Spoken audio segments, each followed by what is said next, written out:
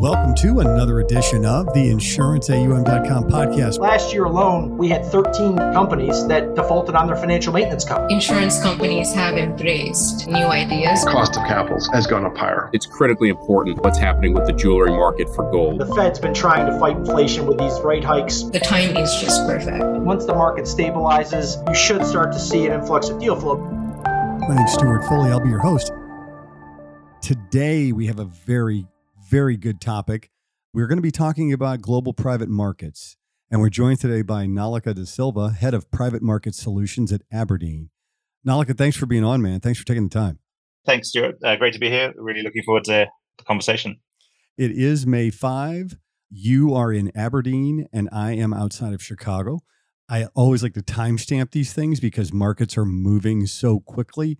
I want to start this off the way we start them all. So where did you grow up? What was your first job, not the fancy one, and a fun fact? I grew up in Africa. I'm Sri Lankan originally. Dad's last posting was in New Zealand, where I met my wife, who's from Brazil, and now we ended up in Scotland. Wow. So we've got a bit of an unconventional background, but we're sort of international citizens, I guess would be the way to answer it. That's fantastic. How about your first job? First job, well, I probably had a string of jobs, not the fancy one. So I worked at what was probably the first coffee carts that used to kind of be out on the streets. I had a telemarketing job, kind of raising money for kind of a bunch of stuff, which was a great lesson in rejection. I had one of those. Jobs. I had a couple of them, actually. You build a thick skin pretty quickly, calling people on sheets, right? And then or get treated for depression, one or the other. I think you build it up. Right. Yeah, that was sort of the first. Before doing really sort of, I guess, some kind of, more admin related jobs in offices and stuff to kind of tick the piggy bank over. And what's the fun fact? The global citizen thing is cool. Any hobbies or interests or? As you can imagine, we love to travel as a family. Having grown up in Africa, probably a fun fact is I've been charged by an elephant twice. Wow. So there you go. So I spent 15 years in Botswana in Africa growing up. And we kind of went on safari kind of every weekend. And, I can't really go to a zoo now, having kind of lived life in the wilderness. But that's probably the fun fact. That's so cool. Growing up in Missouri, we were not charged by elephants. There were many other dangers, but they were mostly in pickups. They were mostly in pickup trucks. It was a pretty nerve-wracking experience the first time. The second time, bizarrely, it happened kind of around, and we kind of knew what to do at that point. So we sort of, stepped away, briskly. So Aberdeen has an interesting story and an interesting name, right? Aberdeen is abbreviated lowercase abrdn, but you pronounce it Aberdeen. That's a branding thing, right? And yeah. Aberdeen has been running insurance money for literally a couple of centuries, right? So could you give us a quick background on Aberdeen, just so that if folks don't know kind of much about the firm, I got a lesson when you guys came on our platform. I just think it would be helpful because your history is rich and you run a lot more money than people I think may know on their own. And so any of that background would be helpful as just kind of a starting point.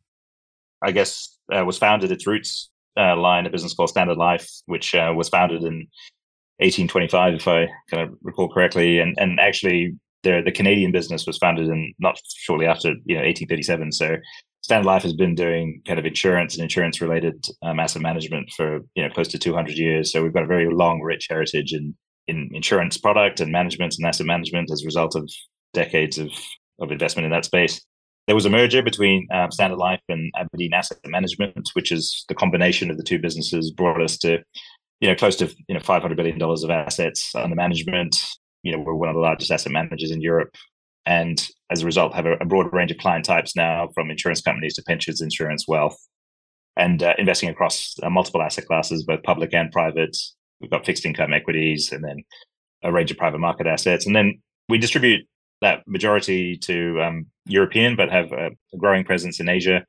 And in the US, we sort of try to bring the best of our abilities to help, clients in the Americas. We sort of look at very much, things like risk management, passive hedge fund strategies, things that are a bit unique that, you can't get from local players.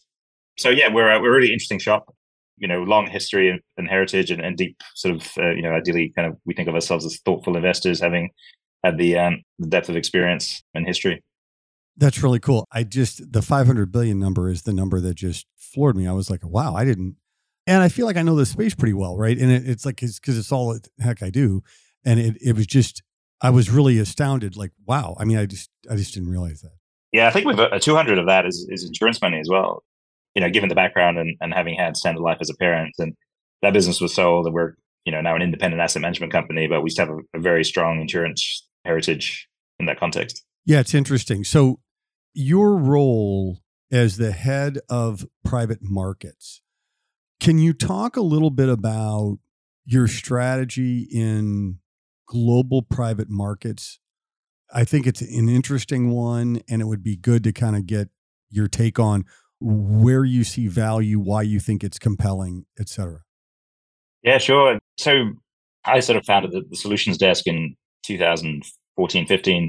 And what that was designed to do was to bring together, I guess, the best ideas and implementation across private markets. So that's, venture capital, private equity, infrastructure, private credit, natural resources, and do that in a kind of systematic way. So we could sort of harvest the risk premium that we're generating in that part of the market and make it that, one, accessible to a broader range of clients, but also we were going through a declining bond yield environment where growth and return outlooks were getting stretched.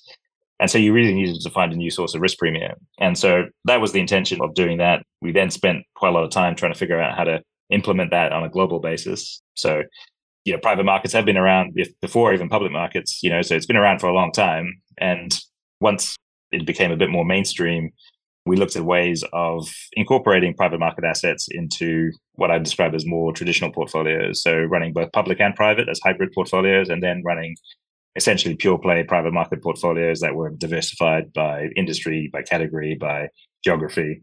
And that's a really interesting strategy because you diversify a lot of the risk away than investing in just one PE fund or an infrastructure fund or a real estate fund, and allows you to play some really long-term themes. So if we look at things that are shaping the world as we go, technology is driving things, which really plays to the venture and PE part of the market, demographics changing the world, that's plays to infrastructure, real estate, schools, hospitals, transport, energy generation. Sustainability is a major topic at the moment, decarbonization and resource scarcity. So private markets plays a much greater role in capital formation now. And, the amount of new issuance coming out of the private markets has outpaced public markets for some time. So giving investors access to that in a systematic way was really kind of the thesis. And we've been pleased to have kind of delivered that in a single strategy for our clients in Europe and on separate account basis for some of the larger clients globally.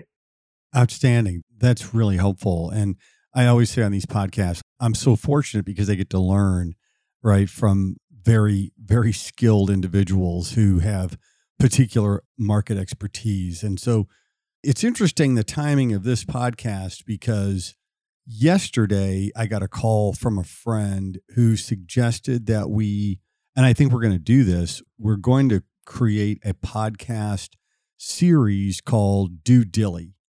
And the idea is, particularly given where we are in the economic cycle, I think a lot of people are talking about, hey, what happens if things don't go quite right? What happens if in whatever strategy it is, particularly private markets, what happens if there's defaults?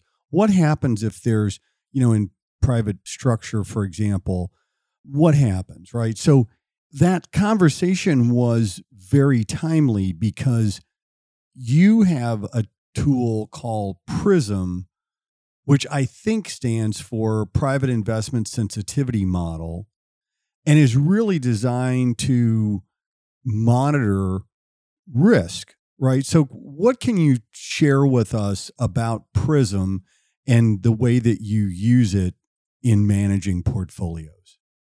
So I guess PRISM to us was founded in a really basic sort of format. How sensitive were our private market assets to different sort of attributes or factors? And it very much started off, I kind of describe it as a sort of 20-year overnight success because, no one really cared a heck about risk when it was 2% of your portfolio. But when it's 40% of your portfolio, you kind of want to know what's going on in your private markets portfolio. So what it aims to do is to break down systematically some of the things that are key drivers. And as you can imagine, there's a lot of opacity in private markets, right? You can't go and kind of download position statements. You don't know what's inside an asset. So we spent a lot of time looking at how to systematically break down some of these, what I call them attributes. So we've got three main attributes, I guess. One is idiosyncratic. So what's happening at the company level. So what's happening in their corporate strategy, what's happening in, their kind of long-term business plan, how does their operating platform operate, all of those things. And I guess that manifests itself in, I guess, getting quite a lot of granular data around its P&L, balance sheet, cash flow. So we can ask questions, what if you can't repay your debt? At what point do you go insolvent? And those are almost like credit-related questions. Gives you kind of default propensity. Then you kind of step up a level to say, okay, well, I've got a bunch of assets that happen to be operating quite idiosyncratically, but actually they're quite connected by supply chain or they're connected by revenue streams. So we look at market attributes. So what does that mean by country, by sector, by geography, things that are related to tax or political kind of regimes at the market level. And then on top of that, we've got what we call macro attributes. So those are things that, how do the assets sort of sensitize when it comes to valuations, when there's movements in GDP, inflation expectations, business cycles, how much of it's cyclical, how much of it's not. So through all of that, I guess you needed to have kind of a very defined, codified framework to think about that, because it's quite a broad topic. It's really quite heavy from a calculation standpoint. So we spent a lot of time architecting around that to try and get some sense around it. And we partnered with Cambridge University here in the UK, which are their Center of Risk Studies, which was a think tank that we were part of, which had, insurers, banks, risk managers, all looking to price risk as part of their products. And we were coming at it from essentially the investment side. So yeah, it's been the foundational process that allows us to underwrite each of our assets into our portfolio. And as a result of that, we can sort of create a little bit of telemetry across the portfolio that perhaps others haven't been able to do historically, starting from the really basic questions like, let's look at an investment, let's look at its cash flow profile. When do we expect the cash flow to come back, whether it's a credit asset or a sale of a business? And what is the propensity of that cash flow to turn up on time, as I described it? Because, these things are all variable and you've got differing rates of uncertainty. So when we build a portfolio, it's not just, a collection of assets. We try to synthesize that into what are the key drivers of the portfolio intrinsically from the asset level all the way up to the portfolio. And then what are the main key risk elements that, whether it be interest rate risk, if that's going to affect the cash flow by meaning the company can't pay its interest payments because it's on floating rates and it goes bust. Or on the credit side, it might be beneficial to us to have a floating rate plus spread loan in the portfolio. So yeah, it's used very much at the center of our global private markets program, because it's very difficult to provide any kind of consistency around language across even intra-asset classes by geography. So if we're building a port in Latin America, or if we're owning, a gas pipeline in the Nordics, or if we happen to have a residential building in China, we've got to try and bring all of those things together to say, how much risk are you taking in the portfolio? And you've got to be quite systematic about that. And I think that's the beauty of PRISM, is it really sort of, it's a neat acronym, but it sort of allows us to have a different lens across the portfolio mix. Whenever I'm talking with someone like you, I put on my CIO hat that has been lent to me by my CIO buddies that are like, you can put this on, but just only during podcasts. I'm like, okay. So if I'm an investor and I'm looking at making an allocation with abrdn and I'm trying to figure out, what does PRISM do for me as an investor or client of yours? So it really gives them, I guess, a number of lenses to look at your portfolio through. So if you're just looking at a really basic level, how to allocate capital efficiently into the marketplace by asset class, it'll give you, through all the data that we've collected and the cash flow profiles that we've seen over the years, what we think the expected drawdown distribution profile looks like. And then you've got to ask some questions around, okay, is the expected return realistic or not? And then that takes you to the next level of, I guess, understanding that if you're expecting a cash flow to turn back to you in 7 years' time, that's going to be driven by a number of things. How much of that, let's say it was a private equity asset, was going to be driven by earnings growth, M&A activity, multiples changing, and the liquidity in the market at that time to exit the asset. So any of those variables change, that changes the exit about the quantum that you're going to get in the future. And because we're talking about the future, there's a high degree of uncertainty, particularly 5, 7, 10 years out when some of these assets are due to mature. So you've got that long-term perspective that you've got to kind of build in. And then there's the near-term stuff, which is like we talked about earlier, is like, what happens now? What happens if there's a credit crunch? What happens if there's no liquidity in the market? I can't just trade these things out of the portfolio like I can on the liquid side of the market.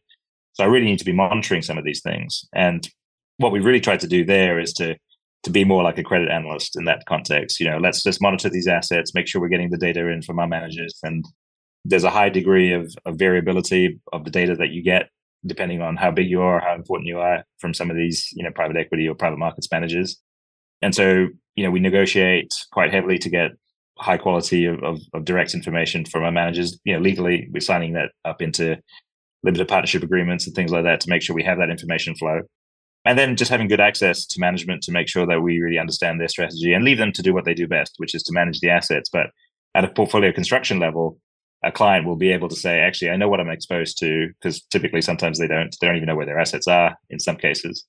And then be able to build a risk framework around that. And we've taken an enterprise risk approach to that to say, well, what are the things that are going to break the portfolio? What are the things that are going to, impact the portfolio materially to create defaults and ultimately zero out your return? And if we think about all of these things as sort of streams of cash flows, it sort of simplifies it a little bit. But under the hood, there's actually quite a lot of detail that needs to go into working out whether these private assets are going to deliver performance or not. And in the most part, they will. The question is how much and whether you're getting paid for the risk. Yeah, it's interesting. When I taught, I taught finance in a number of different flavors, right? But at the end of the day, finance is about valuing cash flows in and out, and you're trying to assign a risk, some probability, the certainty of those cash flows, the timing of those cash flows, and assign a discount rate to them that is appropriate for the risk, right? And then you're trying to look at what is that NPV versus what I can buy it for in the market, and what factors are going to or have the potential to impact that, right? So one of the things I've said over time, and I don't know how it will strike you, but the most dangerous risk you face is the one you aren't aware of. I think sometimes things happen in financial markets, and you saw it with SVB, right? You go, SVB goes down, and a couple of others have too. And there wasn't a default. There wasn't a problem with the quality of their assets. It was they didn't manage their ALM properly, right? So in my notes, I have risk transparency before risk optimization. That seems like philosophically you're trying to make sure that you understand the risks that you're exposed to. Can you expand on that? Yeah, absolutely. I think a lot of people try to optimize in different ways, and they use methods or techniques which, grounded in good financial theory, but not particularly applicable when it comes to private market assets, right? So in order to really understand these assets, you need to know what's going to break them. And that's where risk transparency is important. You need to know some stuff that you wouldn't be able to get otherwise. And once you've got that sort of minimum data set, you can enrich it. And it's going from kind of basic financial data to then what we describe as sort of operational KPIs to then, and what we're describing as sort of, real world risk, tagging things that are appropriate. How much of your revenues are coming from certain geographies? What's your headquarters? What are your logistics like? Where are your assets located physically in the event of dealing with what I call kind of localized issues, which would then become macro issues, right? So you happen to own a real estate or real asset portfolio, whether it be infrastructure assets or real estate, it kind of matters where it is.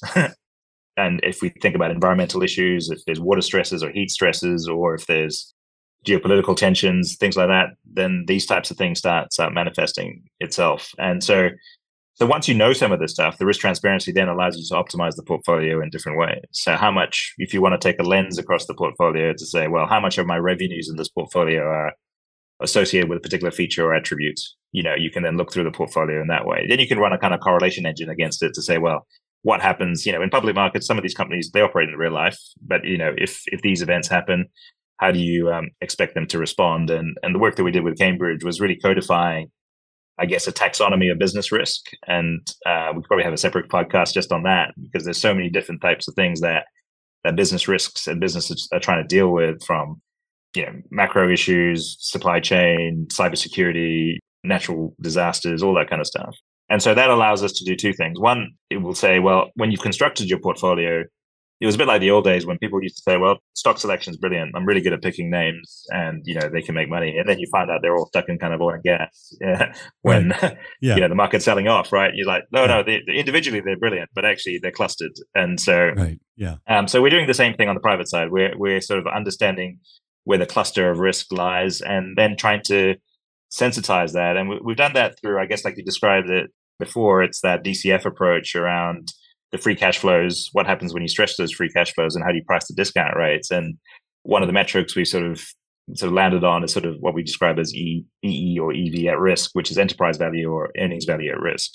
To say when one of these events happen, there's different likelihoods and severities, but when one of these events happen, how much of your earnings ultimately are going to get diminished, or how much capex or cash flow are you going to have to apply to remedy something, which will then ultimately change your cost of capital or how the market perceives you, and which will then, drive value. And once you have that lens on it, you can actually say, well, actually, this thing is pretty bulletproof, or it doesn't, it takes quite a lot to break this basket of assets once we've got those sort of attributes associated. And we've been running the global program in this format for 5 years now, and we've been through probably the most volatile marketplace I've ever seen. And having this sort of lens associated with the portfolio has pretty been brilliant from that standpoint. So, and it's good to explain it in a really simplistic way to our clients, because all of the technicals behind the hood are very complex and we do all that work. But actually, when we explain to them why we've chosen an asset, how it fits into the portfolio, why it's resilient for those features, and why we think it's going to be robust, over a 5, 10, 20-year period, I think it gives them a little bit more confidence that they're not buying a collection of assets, they're actually buying a portfolio that's being curated appropriately. And that's what I would say it gives to a client. It gives them, ability to look at a portfolio with some confidence around its expected outcome. You are in a unique position to have a global perspective and $500 billion behind you. As you look out today, where do you see value in private markets and what concerns you? So it depends over, I guess, what time frame. But in terms of, if we're deploying capital over the next 6 to 12 months, I think the rates and inflation environment is probably the biggest concern about what that does. It'll, from an asset allocation perspective, you don't have to carry the same amount of risk to generate, let's call it mid, 5-6% returns now, right? So what that means is that, a repricing exercise is likely to happen in the near term to deal with, let's call it the inflection point of inflation rates and the next, where we think the lower bound sort of sits. If the lower bound is high, it's going to be rough. If the lower bound is low, we'll end up going back to kind of a world where, asset and risk assets are probably okay.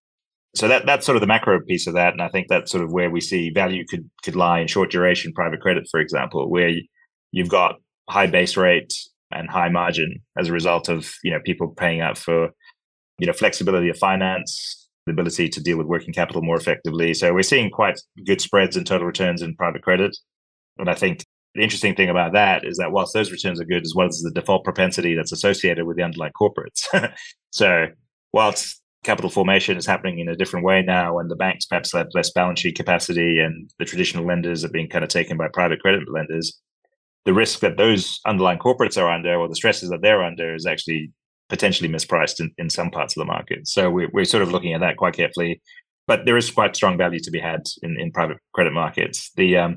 Looking at private equity and venture capital probably got a bit frothy a little while ago and continues to be frothy in some segments. But we've just seen, I think we're on the cusp, or we're probably working through a kind of some form of fourth industrial revolution with AI and automation really kind of taking to the fore. So we will see some really productive companies come out of the use of digitization.